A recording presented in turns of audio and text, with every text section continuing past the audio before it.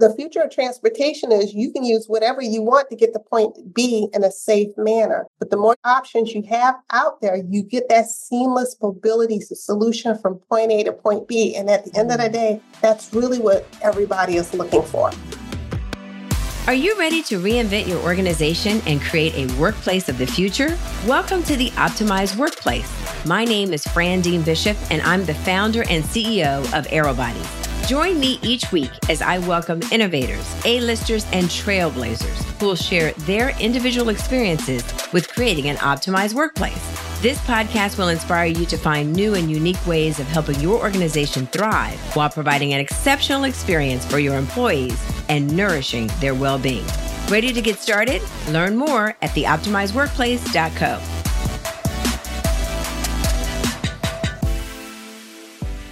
Welcome to the Optimized Workplace. I'm your host, Fran Dean Bishop, where our discussions with influencers, experts, and innovators are helping transform the well-being and sustainability of today's workplaces and spaces. Today, we're kicking off a new year, which you guys know I absolutely love. I'm thrilled with a new year, and it's January 2024, and I had the esteemed, and I mean esteemed honor of welcoming a phenomenal woman who I have admired from afar for quite a while, but we have really recently become more acquainted over the last couple of years. She's an incredible businesswoman and leader, Greer Gillis, who is the Senior Vice President and Chief Infrastructure and Development Officer for the Jacksonville Transportation Authority, better known as JTA. So listen up, folks, because there's a long Rolodex of things that she's done, and I'm just going to share a couple of those. So during her 29-year career, Ms. Gillis has implemented sustainable policies, managed large-scale infrastructure projects, and advocated for diversity within engineering, energy, construction industries, and beyond. In her role at JTA, Ms. Gillis oversees several departments, including automation and innovation, construction and engineering, planning and sustainability, facilities management and transit amenities, diversity, equity, inclusion, and belonging, and the list goes on. I'm telling you, she's a phenomenal woman. She's also established JTA's Sustainability Program Office to elevate sustainability where it rightfully belongs, top tier, and resiliency initiatives throughout the agency. And she's also initiated the first phase of JTA's strategic planning efforts. Finally, Greer Gillis has incredible honors, but one that really is very notable that I took note of is she was awarded by President Barack Obama and the U.S. Transportation Secretary Anthony Foxx as the White House Champion of Change, Transportation Ladders of Opportunity for her efforts in expanding diversity in the engineering industry, which means, and we'll get into, not only has she been forthright in looking out for her own career and leadership, but also the career and leadership of others. So without further ado, I welcome Greer Gillis. Greer, welcome to the show. Thank you, Fran. It's a pleasure to be here. Well, it's a pleasure to have you. As you know, this has been a long time coming. I think between the calendars, I think we've been trying to work on this date for what, 6 months? 6, 7 months. It's been like calendar Tetris. I'm so glad we were able to land and have our complete row, if you will. Yay. Well, I guess it's no surprise. It's the first week of the year. So both of our calendars are a little light. So we get to do that, right? So I'm not going to waste time because I have a lot that I want to get to in reference to this conversation. I've been looking forward to it. In full disclosure, JTA has been a client of Aerobodies. They're doing outstanding work there. And as you all know, here at Aerobodies, we like to work with game changers and organizations and leaders that are really setting the tone and the bar for how we change the complexity of the workplace, particularly around this whole idea of the future of work. So with that, I want to start kind of highbrow in our conversation, Greer, and that is first, what are you most excited about? It's a new year, it's a new slate, it's a new calendar, it's a new journal, it's a new everything. So what is most exciting to you as you begin this new year? Great question. And I like this time of year as well. This is the first time, Fran, that I've actually took notice of a transition from one year into another and been able to kind of reset and do a reset for myself and my team professionally. We are actually going to kick off the year with a retreat coming up tomorrow. And just as a way for all of us to just kind of refresh, celebrate the accomplishments from the last calendar year and talk about the gains that we're going to have this year. And what's exciting for us is that we've got a number of big projects and initiatives that we're really kicking off. We're going to have some groundbreakings and what have you. And for us, that signals not only, oh, wow, we've accomplished a lot. We've made it to this point, but we've got an exciting journey ahead of us. As you mentioned, I'm oversee the automation and innovation team here at the Jacksonville Transportation Authority. And so for us and for my team within the System Development Division, we feel that what we're doing with the future of transportation, autonomous vehicle technology is really game changer. And that's what's exciting to us. And we're actually marching to the tune of our CEO, Nathaniel Ford Sr., who really challenges us to stretch and be able to give whatever we can for transportation and for the community. So we've got a lot of things coming up there. We're going to launch a first actual public transportation system here in Jacksonville. It's going to be in service in 2025, but we actually will go to a groundbreaking this first quarter of this year. And we've got a lot of activities coming up to that. So for all of us, we're pretty jazzed about that.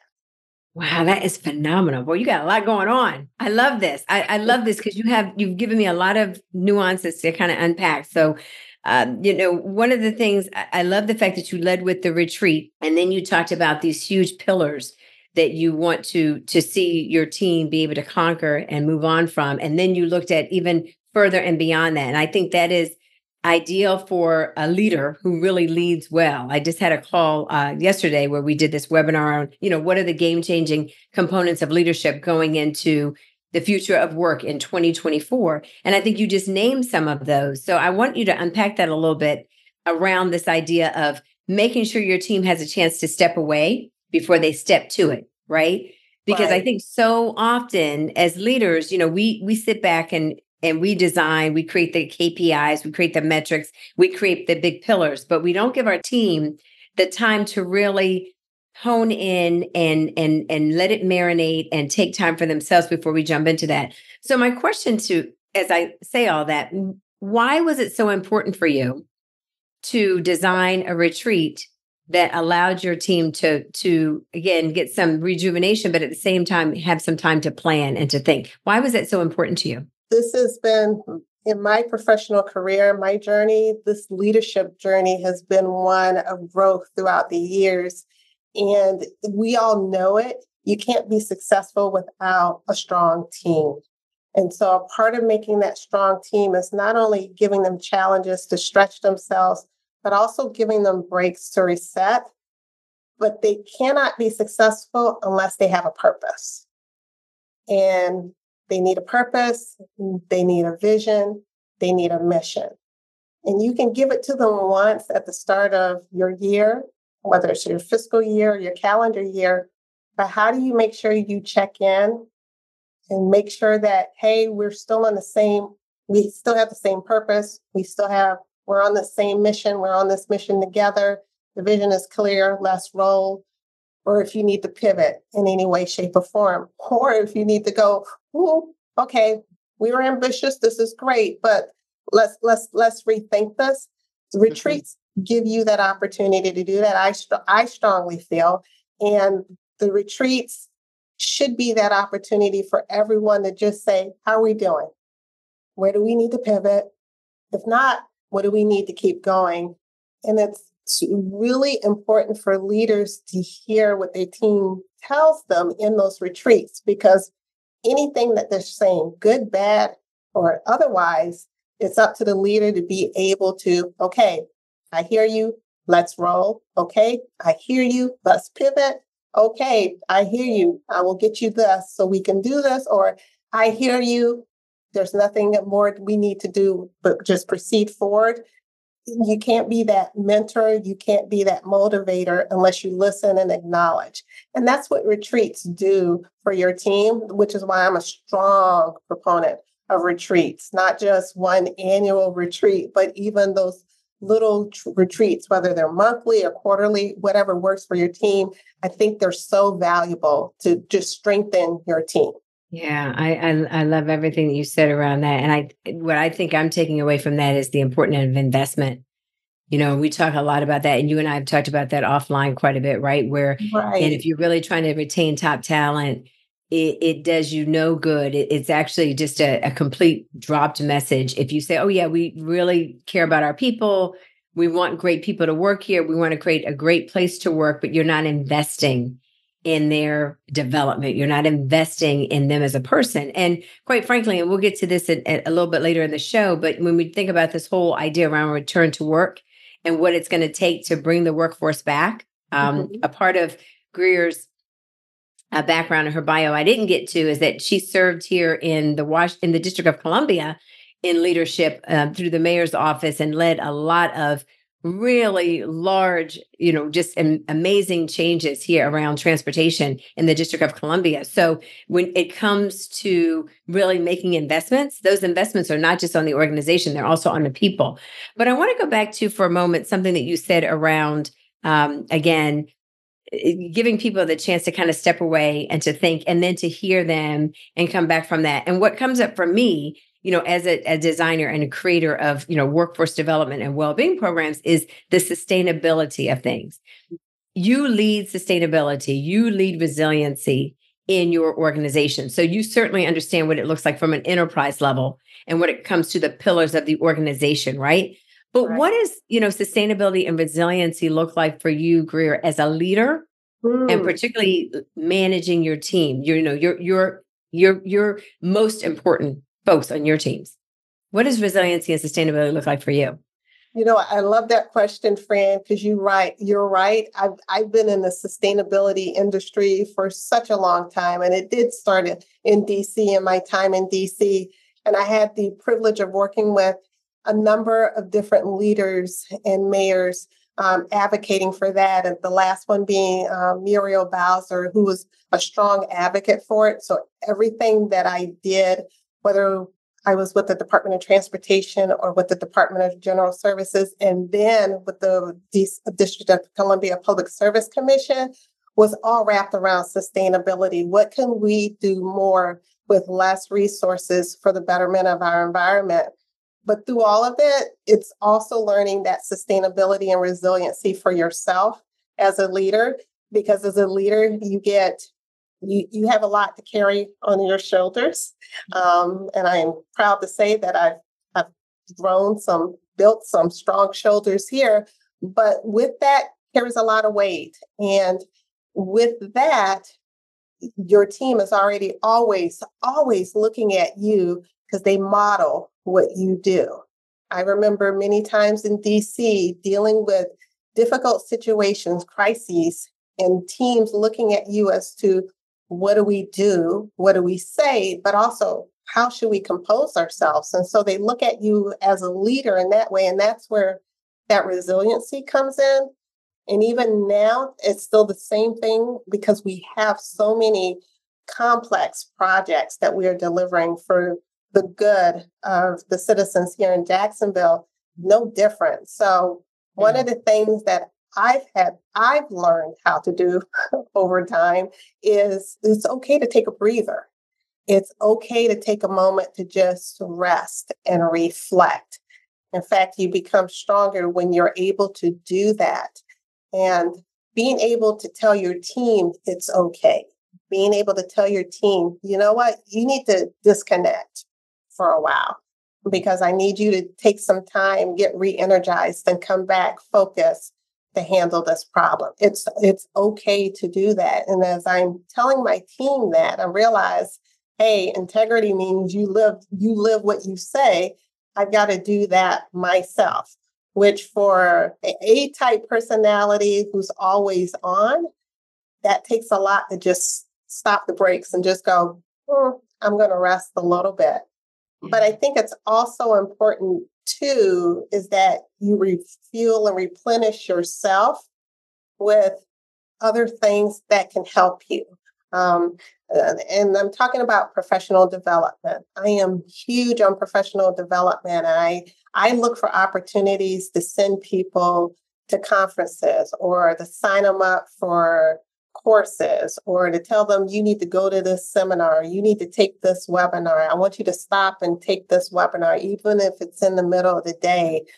Because I think it's important as you're part of that recharge and re-energizing for your team, what are they feeding into themselves to help them to re-energize?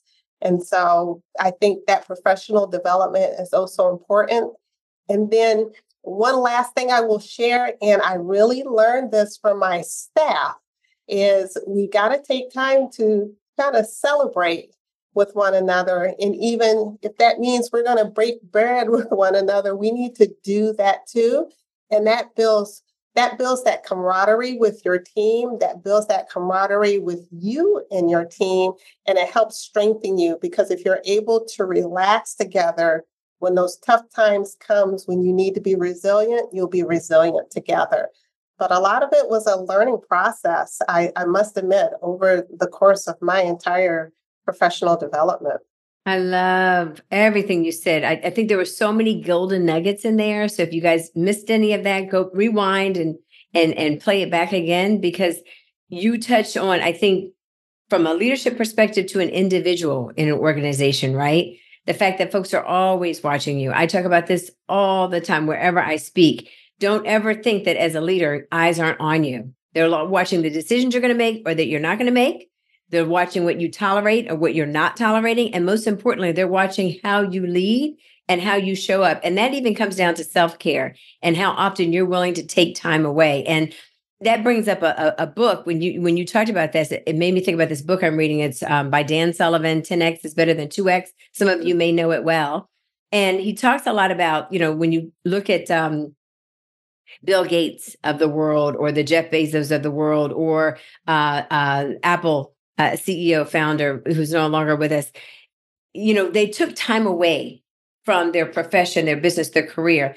They talk about the fact that in the book, in some cases, Bill Gates would take 6 months away from Microsoft, just go off the grid.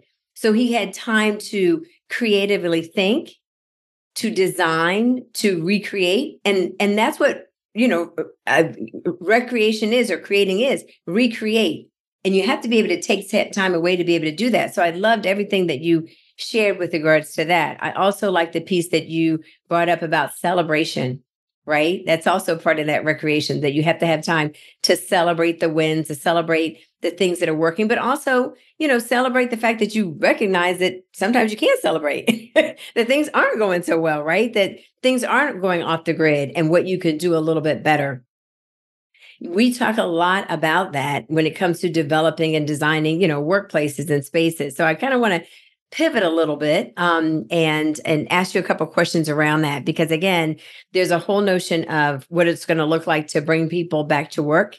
Coincidentally, I was at a press conference this morning that Mayor Muriel Bowser had around her book that she launches every year, it, called The Green Book. Mm-hmm. But at the press conference, the media was there and folks asked questions about return to work. And here in the District of Columbia, for those of you who are not familiar, most of the tenants in the District of Columbia are federal tenants. So we have a lot of federal offices here, a million plus person federal workforce. And so the importance of a city to thrive in our neck of the woods is bringing people back to work. But that's every city, right? Unless you bring people back, it's going to lose its lifeblood. So you have to find ways in which to make people feel rewarded and feel good about coming back to work. So I want to talk a little bit about that, because you're responsible for a lot of employees. And I know when we worked with JTA, that was one of the things that you really wanted to focus on, is how do I, really make my employees feel good and invigorated and energetic about the work they do. And I certainly hope we made a lasting impression on that work with you. But I want to talk about it a little bit, again, from the level of the C-suite, which you're in, is, what opportunity do you see, Greer, in the years to come? We're talking about the future of work, right? Over the next 10 years. You talked earlier about the design of autonomous vehicles and just the future and what that's taking us to, where that's bringing us.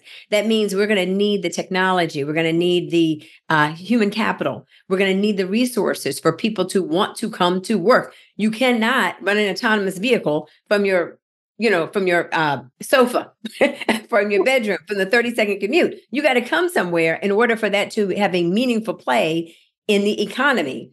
Yeah. So with all that said, how do we get people excited about coming back to work? And more importantly, for you as a leader, where do you feel there's real opportunity in this complex challenge that many urban communities are dealing with now? Sure. Let me say this. One of the things that our CEO, Nat Ford, did before we all came back to work at the JTA, he reminded us of our purpose, why we were here. And for us, we were here to serve the residents of Duval County.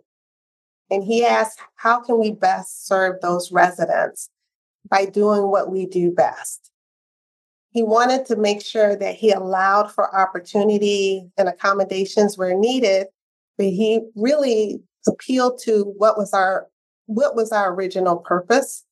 And that really helped formulate the idea. So when I did go and talk to my employees about, hey, it's time for us to come back, let's structure how this works for our division, I reminded them of our purpose, why we were here, and why we are here to support our residents, and why, most importantly, we are here to support our transit operators who were on the entire time, doing a stalwart amount of work. And even from the work we did in getting people out to the vaccines during the height of the pandemic, or bringing the vaccines to them with our Wellness on Wheels initiative, it was still about the purpose of why the JTA was here. And I think that's important as you're talking to employees and asking them to come back, that return to work, reminding them of their purpose. Yeah, it may or may not be different from what we have as far as serving the community good, but that purpose really matters. It comes down to purpose. Now, with that being said, what we see as far as the future, especially when we look at urban areas, I know in DC was really good about linking all of the different modes of transportation together to serve the larger community. No matter where you were at, you could get from point A to point B with a lot of different options. No different in a lot of different communities, no different here in our county in Northeast Florida. But the way we look at as far as transportation, safety has got to be on the forefront. We've got to get away from where there's any communities anywhere that they have the highest number of pedestrian fatalities, or the highest number of automobile crashes, or the highest number of bicyclist crashes. Those things have got to be moving towards a thing of the past. So how we design our roads, how we place our transit infrastructure, how we place our speed limits has got to be important, because everybody is using the road, and everybody is using the road differently. And that's one of the reasons why we stand behind autonomous vehicle technology. We see that from a public transportation purpose. We're not talking the robo-taxis, or we're not talking some of the automobiles that you're hearing about in California. We're talking about shuttle services, mobility, on-demand, autonomous vehicles that can serve in communities, whether it's underserved communities or even rural communities, that it's not feasible to put a 40-foot bus in, whether the road widths are not there or the ridership doesn't account for a large bus. You can put a shuttle that can provide, whether it's localized service or even service to a transit hub of some sort. Again, linking door to door or curbside to curbside and giving you that seamless mobility solution, because the future is really going to be about options. What are the various transportation options that are available to said user to get from point A to point B that may not necessarily be your single occupancy vehicle, that one driver that's driving? And if we're all agreed that we've got to get to this future where there are no more pedestrian or bicyclist fatalities, or even reduction of automobile crashes, the more we can get people out of their cars and in using different types of services, whether it's one of our buses or our autonomous vehicle shuttle, or you're going to use a scooter, an electric scooter, or you're going to use a bike share, which we've had a lot of them in DC. Shout out to DDOT for putting that out there. No matter what you're going to use, we want to make the future of transportation is you can use whatever you want to get to point B in a safe manner. But the more options you have out there, you get that seamless mobility solution from point A to point B. And at the end of the day, that's really what everybody is looking for. Wow. That's like a master class on transportation. Deep, right? But I say that because that's what the industry is really looking at. When you look at the industry, transportation industry, and you go to these conferences or talk to the thought leaders, that's what they're moving towards. Yeah. They'll tell you that's what everybody's trying to get to, because as you look at trying to reestablish a lot of the downtown areas, there's a lot of development going on. And a lot of the development is around affordable housing or workforce housing. So if you've got all those developments and you've got the workforce housing, and you provide people where they need to live, and then you've got the services wrapped around them, whether it's retail as well as social services and even medical services, then you want to keep them there. But what happens when they want to go out? You're trying to still have all of that beautiful development, that's economic growth, but then keep away the congestion, which takes away from the economic growth. So how do you do that? You provide the options. And autonomous vehicle technology is one of those options. Yeah, I think what I'm hearing from everything you said, because I sit well outside your industry, right, in transportation, but as a resident of a city, an urban city, I live, work, play, all that stuff in the district, and travel out sometimes, but most of my work is inside. To your point, you're providing diverse options. And so when you think about the workforce coming back, one size does not fit all. We know that well in the healthcare and the health and wellness industry. But what you're saying is the same thing in transportation, that in order to inform the economic development, that the thriving of the down and the urban, to bring people back and make them want to feel like they can live, work, play here in a way that works best for them, it's got to be a diverse option. And also, I think the other piece I took from that is that, and that's the one thing I love about, I love talking to you. You know that already. I really enjoy talking to you because, you have such a different lens of the way you look at things, but you have such a designer eye when it comes to it. I think that's why your work was so fantastic here in the District of Columbia, and the impact that you made here. It's still felt, it's still seen. And yeah, it really is. So we are winding the corner. I knew this would go fast. I knew this call would go fast. So I'm going to, as we close up and round things down, I'm starting with a new end of the episode question for everyone. And I'm going to ask you as well. And that is, what is your way in which you're really going to champion and embody well-being for yourself in 2024?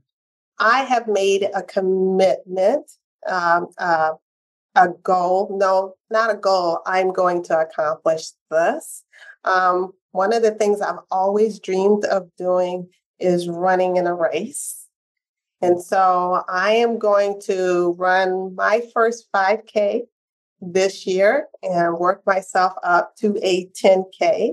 And so this is the year I'm going to accomplish both. And so I'm on track to doing that. And you know me, Fran, I don't just do things by myself. I bring a team. And so our newly elected mayor here in Jacksonville, Donna Deegan, has a nonprofit, a foundation, and she holds an annual race every year. So I've already told the team, hey, I'm going to run it. This is going to be my first time. You're going to run it with me. So who's with me? So and I look at that as well-being for me, because I'm going to accomplish this. You can hear my voice. This is the year I'm going to do it. but I'm spurring my team along with me. We're going to do this together because, again, it goes back to that camaraderie and team building that I think is so important. 100%. I love it, love it, love it. I think that's a great place to wrap. This has been a fantastic conversation, Greer. I knew it would be. Thank you so very much. Oh, you're very welcome. I thoroughly enjoyed this, Fran. Thank you. And congratulations to you on all your success. Just so you know, I listen to your podcast faithfully, and I am just so proud of you and all that you've accomplished. Congratulations. Thank you. It feels great. We have just celebrated our first year. And it's been fantastic. It was a pet project as it started, but now it's starting to grow legs, right? People are hearing it, and I get to go out and do more speaking. I'm doing more conferences and all that kind of stuff. So that's kind of fun. I still got to get my work done, right? Because I got employees to manage, but it's like, okay, Fran, get back in the office. The keynotes are great, but you got to get back in here. So, but it's been wonderful. So thank you very much for that. Of course. And thank you, everyone, for joining us today for the Optimized Workplace. Ms. Gillis, they had a great conversation with her today, and she dropped a lot of nuggets. So if you have any questions on those, everything about her will be in the show notes, of course. You all know you can find it there. But if you have any questions on the topics that she mentioned, such as resilience or leadership, mental health, or even just team building, jump on over to our white paper page, and we'll have that in the show notes too. There's lots of white papers there at Aerobodies, so you can learn a little bit more about what you can do for your team. It's all free. There's no cost to it. And if you're interested in doing just a bit more to step up your game with regards to your leadership around having a well team culture and a well rolling culture in the new year, you can step over to our Well Team Culture page. It's wellteamculture.com and learn a little bit more about what we do here. Again, it's always my pleasure to host you all. Thank you for being with us. And remember, it's always many and that small, monumental moments that can make the biggest difference in your health.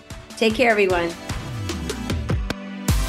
Thanks for tuning in to this week's episode of The Optimized Workplace. For more insights and resources, visit theoptimizedworkplace.co. If you enjoyed this episode, please help spread the word and share with those who will enjoy it as well. See you soon.